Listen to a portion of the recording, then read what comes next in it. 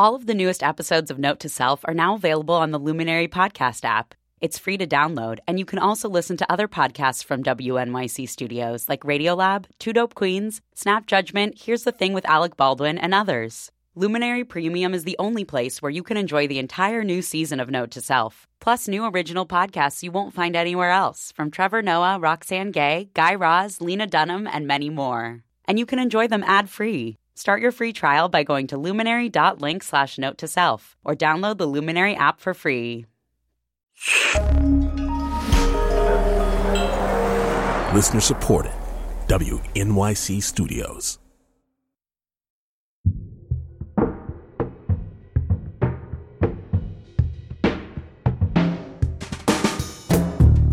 The United States of anxiety. We are all living in it.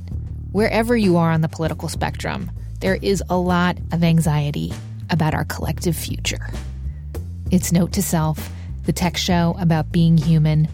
I'm Anoush Zomorodi, and that anxious feeling is something that our colleagues here in the newsroom at WNYC have been exploring for months. They've made a podcast called The United States of Anxiety, documenting how and why Americans feel so differently about where our nation is right now. The show just completed a series of live call-in episodes, and I was invited to host one of them. I, of course, chose to focus on technology and how it's affecting us in our post-election world. You're not surprised. And I wanted to talk specifically about two things: what's happening to our online social lives, and how we go forward balancing our digital civil liberties with keeping this nation safe. And as you will hear, the callers had such great insight and really pointed questions for my two guests. Farhad Manjoo, the New York Times tech columnist who joined me from Mountain View in California.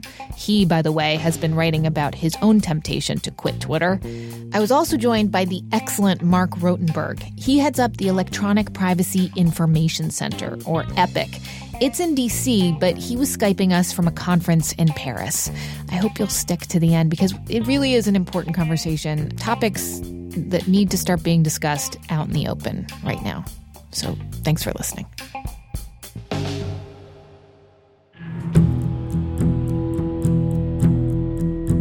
Late 50s, early 60s, we're out here, and it was a nice place to grow up. It was great. You felt a real sense of community. My neighborhood growing up, everybody knew everybody. I don't really know my neighbors. I just worry about the younger people because what have they got to look forward to? Any kids nowadays? The American dream is dead. Some of you are frustrated, even furious. And you know what? You're right. We are going to build a great border wall to stop illegal immigration. Any immigrants from South America or Central America, what's going to happen? You always going to need immigrants. But you cannot try to shove it down people's throats. We're a country of immigrants, and that's why America is so great. And that's why Trump's going to make it great again. God bless the United States of anxiety. Anxiety. Anxiety. Anxiety. Anxiety. Anxiety. Anxiety. Anxiety.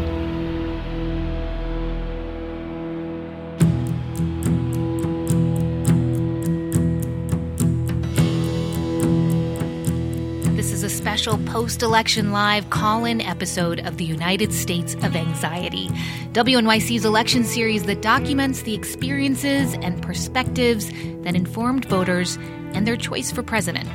I'm Anoush Zomorodi, host of the podcast Note to Self from WNYC Studios. Tonight, our conversation is about technology. I would like to welcome my guest for this first half hour. Farhad Manjoo is the technology columnist for the New York Times. His piece today is called Social Media's Globe-Shaking Power. So let's start with Google. Farhad, since the election, there's been a lot of pressure on Google, on Facebook, to acknowledge that their algorithms spread articles, information, that may or may not be based on fact. And now both companies are saying that they're going to change their advertising policies to explicitly prohibit sites that traffic in fake news from making money off lies. That's a quote from your piece. Is this a big deal, or is this just lip service? Google sort of has been trying to fight spam and fraud and essentially lies for some time.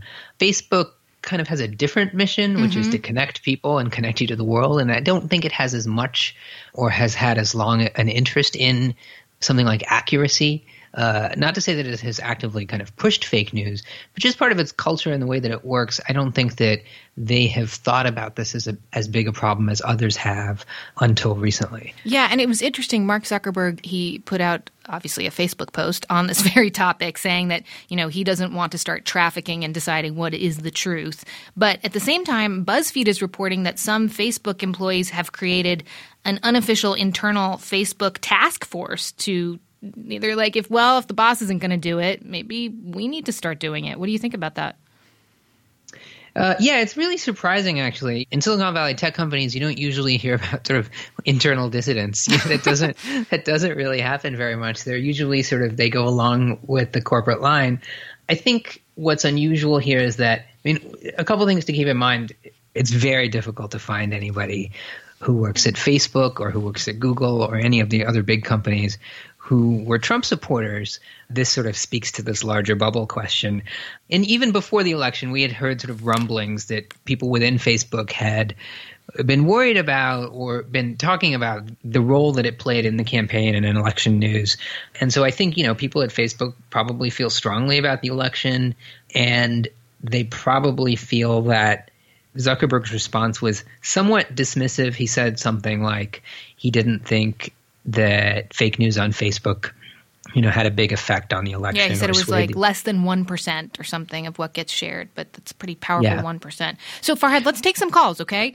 And our question is, how are you dealing with all the tweets, the texts, and posts coming at you right now? Are you shutting it all off or deciding to swim in all the information? And Abdul, you are calling from Rockaway in New Jersey, I think. Yes. Hi. Thanks for having me on the show. One of the things that I've noticed happening is that people indulge in vulgar and racist comments, openly attacking minorities like Latinos, Muslims, blacks in their posts and comments. And I feel like it's really easy for people to do that because it's online, so they're not really visible to the general public. And now I'm beginning to get the feeling that, people are getting emboldened by this behavior, and that is actually translating into a lot of hate crime that we get to hear, especially the kind that we are getting to see after the election. So, Abdul, what are you doing? Are you shutting it off, or do you feel that this is important for you to see it? I am actually seeing more of it because I think it's important for all of us to realize that this kind of information is useful. I'm still looking at that information because it's a good indicator of what's happening around me. Abdul, thank you so much. I think what Abdul is talking about is something that you mentioned in one of your pieces where you talked about the Overton window, which is the range of subjects. I had never heard this sociological term before. Mm-hmm. This is the range of subjects that we deem sort of publicly acceptable to discuss. I mean, it used to be, there were certain things you just polite. You didn't say in public. No, it was not acceptable. And now, what do you think it is? People feel safe, maybe even empowered behind a keyboard? I think there are a few reasons. So it starts because there are some racists in the world and they feel no prohibition against expressing their racism online. There's this sort of feedback loop where, if you harbor some sort of socially unacceptable views, but you keep them to yourself because you don't want other people to judge you. And then you go on Facebook and you see, hey, 3 of my 10 friends are sort of saying the same thing that I think. Maybe it's not such a big deal if I express that. And so you get this license online. I think Abdul is right. It does embolden people. It gives them a sense that, it's okay. It's okay to be racist. And lots of other people think the way I do. So maybe this is the changing country and we're mad as hell and we're not going to take it anymore. It gives people that license. Let's hear from Alyssa, who is calling us from Brooklyn. Hey, Alyssa. Hi, how are you? Good. Tell us what's going on. So I had been a Facebook user for about 9 years. I joined because, I share pictures of the kids and everything with the family. And then the last couple of weeks leading up to the election, I had to deactivate my accounts. I just couldn't take all the anxiety leading up to the election from my fellow Hillary supporters. It was just too nerve-wracking to think about what would happen if Trump won. And then I deactivated, but then the night of the election, I reactivated it because I desperately needed a community at 3 o'clock in the morning. And it served that purpose for a short term. But then when you start seeing people from the other side calling our side crybabies and just demeaning what we were experiencing, it was really too hard to handle. And since the last week, I've deactivated and reactivated several times, but last night was the final straw. I saw something from the other side that I just couldn't stomach, and it's not healthy for me. I know where my limits are, and I'd rather focus that attention on things I can actually control instead of being part of this either echo chamber on my side or be exposed to the vitriol from the other side. It was the right choice for me. Wow. Well, I applaud you for knowing your own limits. So cheers to that, Alyssa. I want to go to Darlene, who is calling us from Ansonia, Connecticut. Darlene, what's your take? How are you handling it? Well, I used to watch a lot of different things on social media when Trump first was running. And I live in Connecticut, but I'm originally from the Bronx, New York. And I grew up in a neighborhood that was basically a lot of Irish, Italian people. And there was black people there, but not so many of us. And I noticed when this election happened that a lot of people that were on my friends list that were white, were saying things that were so negative about black and Hispanics. And I was just sitting here like, wait a minute, one of these people I dated, another person here, we all grew up together and you felt this way. And I got really insulted. I was starting to delete people, but then I said to myself, you know what? I like to see this information because I want to see where this is going to go now that he's president. Thank you so much, Darlene. I really appreciate it. So, Farhad, here we have Alyssa who's like, this is it. I've reached my limit. I am out. Sorry, Facebook. And then you've got Darlene who also is like, I'm out, but she's staying on Facebook and looking and wants to see it all. What's your take on that? Because let's just remember, at the end of the day, Facebook and all these other platforms, they want us to feel riled up about the issues. They don't want us to quit like Alyssa did, but they want us to be engaged and spend more time posting and linking and reading and seeing ads and making them money, right? Yeah. They suggest sort of the entire dilemma of this, which is, do you want a feed that makes you feel good and not anxious? And the way to do that is to have a feed that perhaps sort of mirrors your views, or if it does show you something from, the other side politically, it might be something kind of dumb so you can sort of easily dismiss it. Or do you want a feed that presents kind of a diverse view, but that makes you feel really bad? And that's the reason why Facebook doesn't do that. No one who wants you to use their product wants to make you feel bad all the time. Right. And so So I want to ask you then, so, there are some people who are saying that actually these platforms had a huge role in the outcome of the election. And I guess I'm wondering, what is the power of social media on politics or real action? I don't think we have a good answer because there have been sort of different effects in different places. I do think that it's pretty clear that Donald Trump was able to get his views out and get a platform, especially early in the campaign, by using Twitter and by sort of cultivating or tapping into a very powerful group of people online, an organization, we now talk about it as the alt-right, but it's basically like Breitbart readers, people who are very active online, and they, amplified his message. And that sort of amplification on Twitter fed into the reason why cable news booked him so often, because he was just very popular. It really can change politics, especially for groups that don't have much access to the media in the first place. The alt-right, white supremacist types did not have much access at all to the mainstream media a year and a half or 2 years ago. But thanks to Twitter and thanks to Donald Trump's tapping into that group, they now do. They have a seat at the White House. So I want to hear Sloan from Connecticut. I wanted to say that I'm using social media for now, and I haven't really used it in the past, but this election has changed what I need to do coming from the perspective of being a parent. And what I'm trying to use social media for is to gather the like-minded people that have the same viewpoints to make sure that our children are going to grow up in a community that is protecting them from incidents of hate and intolerance. I think what we're seeing a lot in our communities all over the country, in Connecticut as well, is schools with isolated incidents of speech, of graffiti. Yeah. There have been many upsetting things. So one of the things that I'm trying to do as a parent is to gather the people that I know who will not accept this in our communities, and I think it has to start there. Sloan, thank you. So let's go to Jen in Monmouth County. Hi, Jen. What's on your mind? So I chose not to unfriend or unfollow anyone on my Facebook feed due to their political views because unlike Twitter, I know everyone in my Facebook circle personally, and many of those who were sharing Trump-supporting messages were members of my extended family.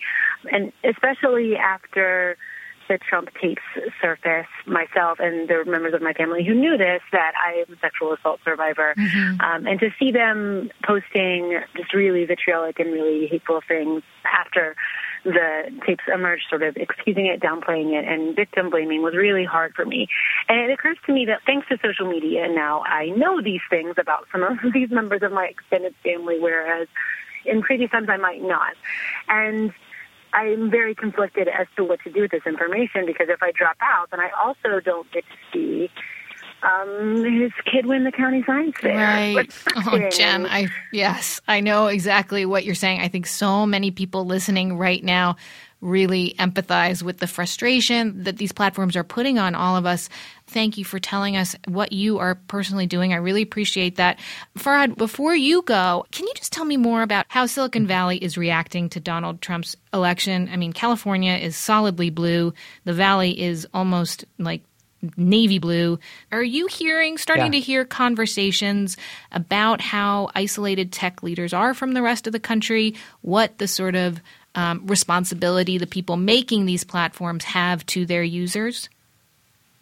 Not in any coherent way. I think this is a long-term, both a political and in some ways a moral problem for Silicon Valley. Right. And they are sort of only beginning to deal with it. Farhad Manjoo is the New York Times tech columnist. Farhad, thank you. I appreciate it. Thanks a lot. Okay, bye. Okay, when we come back, privacy and surveillance. Things get a little dark, but these are topics that we just got to talk about. Stick with Note to Self and the United States of Anxiety's special call-in show.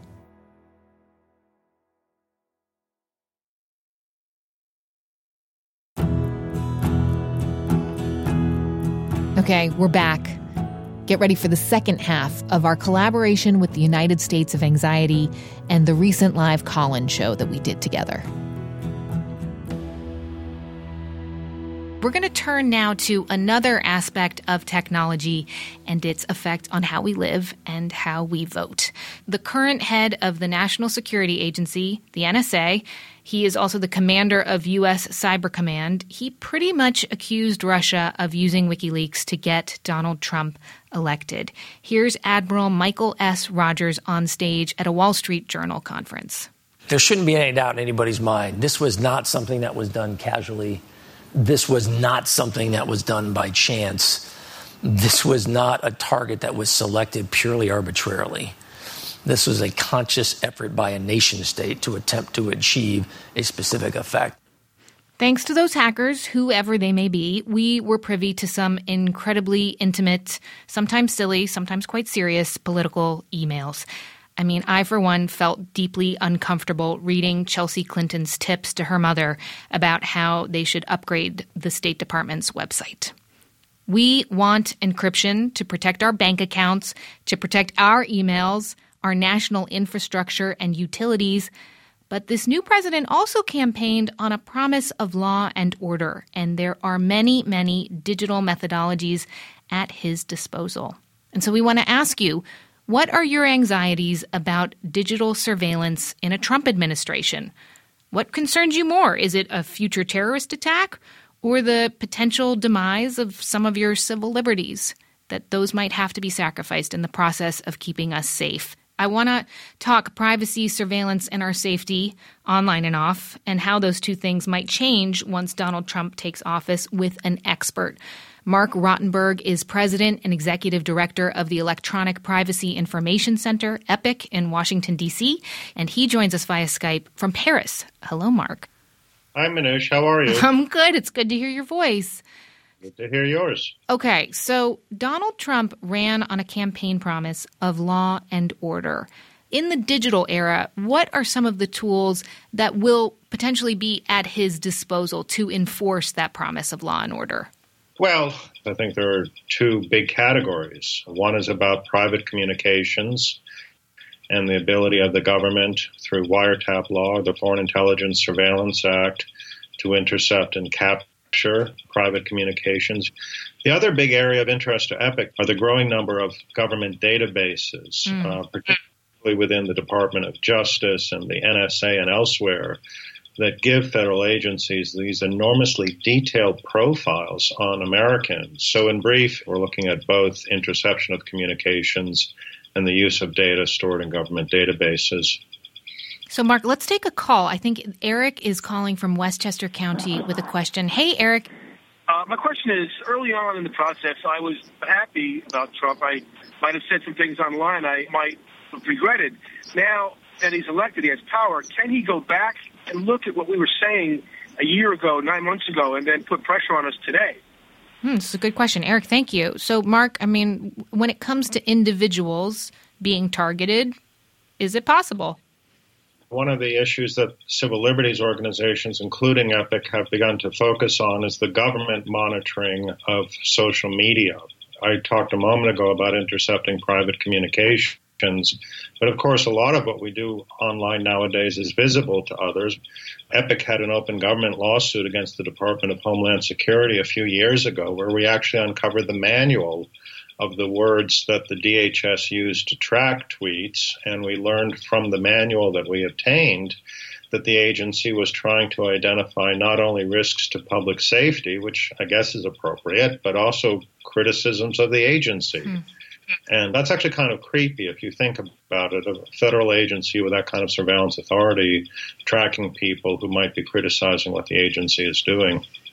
Yeah, especially since on the campaign trail also Trump floated the idea of keeping a database of Muslims and surveilling mosques. So in terms of like legal protections that are in place to protect people from being targeted or tracked, does that go back to the Privacy Act of like 1974? Yeah, very good. So the Privacy Act is one of the crucial legal frameworks that limits the ability of government agencies to build detailed profiles on citizens. And it's important for people to keep in mind that privacy and civil liberties in this country have long been nonpartisan issues. They should be nonpartisan issues. To the extent that we face new challenges, we'll be looking for allies across the spectrum. Mark, let's take a call from Ayub. Hi, Anu. Great program. Thank you. Yeah, my point is I'm a Muslim, and we were under surveillance. It started under Bush administration. So who would doubt that the Trump administration will not do more than it is a bit frightening for me. Thank you so much, Ayub. I think that is a great question, Mark. God forbid there is another incident, whether it's terrorism or any other security threat. What will it take for people to think, you know what, if this is what we've got to do, it's what we've got to do to protect ourselves? Well, I remember, Manoush, very well the days after 9/11. I mean, we go back more than 15 years, in fact. And there was a remarkable coming together at that moment in time with civil liberties organizations and civil rights organizations and the Muslim organizations. And we stood together. In fact, we created a coalition in the fall of 2001 called In Defense of Freedom. One of the messages that we tried to convey was that we had a common interest in protecting basic rights in America. And, I don't think we're yet at that point. I'm very careful about not letting our advocacy get ahead of where the political circumstance may be. But I think it is important to keep in mind that if we do reach that point, we certainly have the experience and we certainly have worked together as we did in the early years of President Bush's administration to protect the rights of individuals and do so by bringing people together. And I think it will happen again, actually. It gives me some hope, having been a part of that earlier effort. Let's go to Keith. He is calling from Shirley, New York. Hi, Keith. Tell me what you're thinking about. So I was told by a professor at Pace University that we should be more concerned about the private sector selling information to the government I was just wondering your opinions on that. Such a great question, Keith. We hear this idea of the surveillance economy, all these companies making money off of watching our every move, tracking everywhere we go. Mark, what do you think about that? It's a very good point. The problems really fall in two categories. I mean, first is that the companies are commercializing our personal information. They take that data, they disclose it to others. The other problem is that increasingly the private sector is doing the data gathering work of the government surveillance agencies. Many private sector companies, data brokers and others that routinely sell their data to the FBI and others. So we've been arguing for a long time, actually, the United States needs a comprehensive privacy law. We need it in part to limit the commercial exploitation of personal data, but we also need it to reinforce the firewall between the private sector and the federal government. Let's go to Deborah. She's calling from Newark, New Jersey. Hi, Deborah. Oh, hello.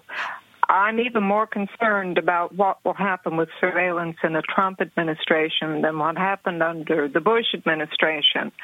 We've elected for president a man steeped in conspiratorial thinking, and even more than government surveillance of individuals.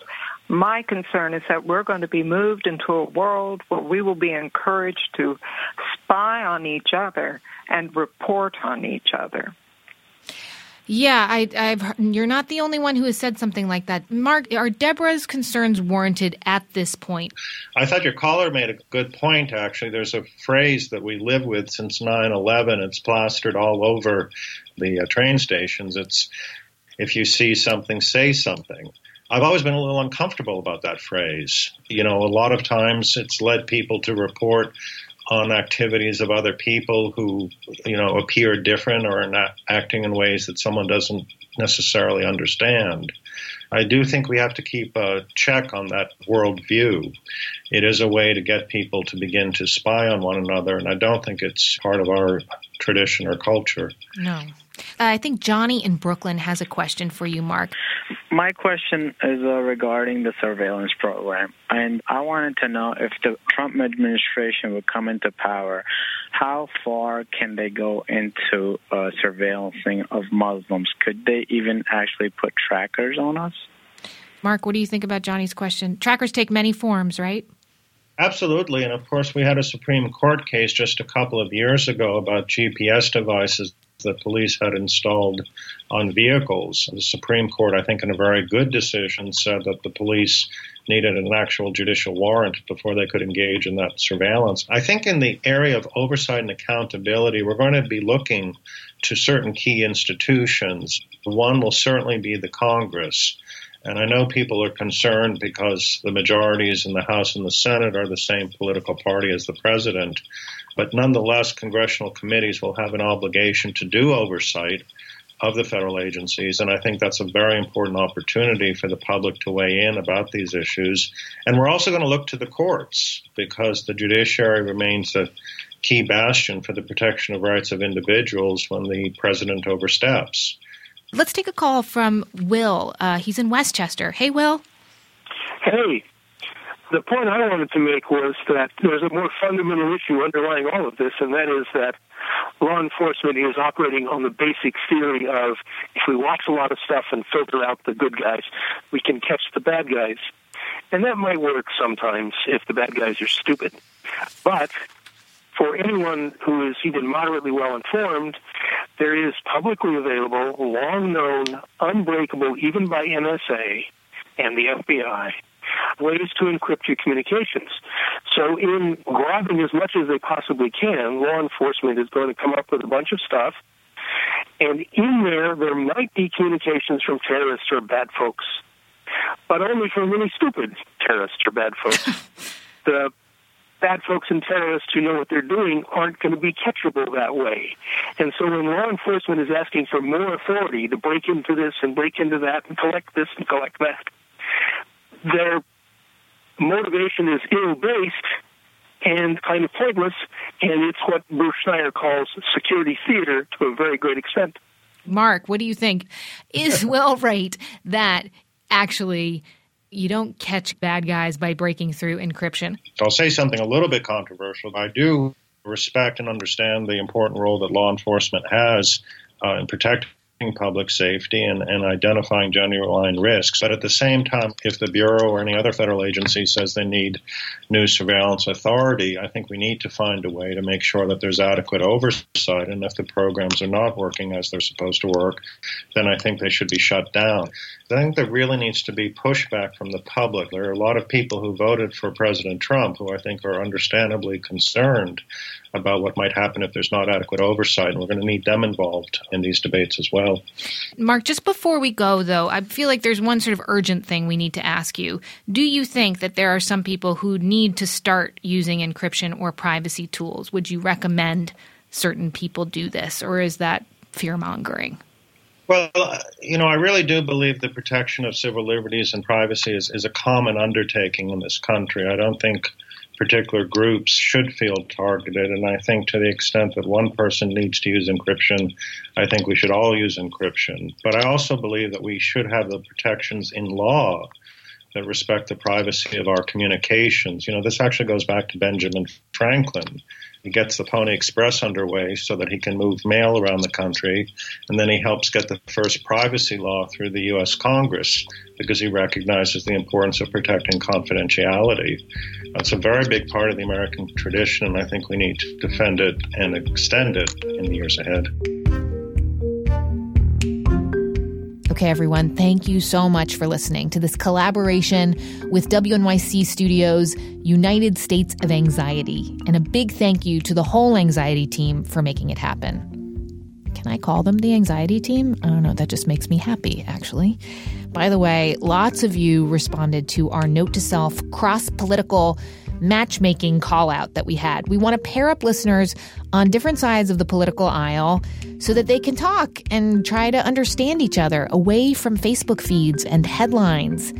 But here's the thing, we need a few more Trump supporters to make this happen. So if you are game for some good old-fashioned conversation, please email us at notetoself@wnyc.org. Next week, we are back with a brand new episode, not about the election. Yeah, I need a little break too. The Note to Self team is Jen Poyant, Kat Aaron, Jenna Cagle, and Joe Plourde. Note to Self is a production of WNYC Studios. I'm Manoush Zomorodi. I'll talk to you soon.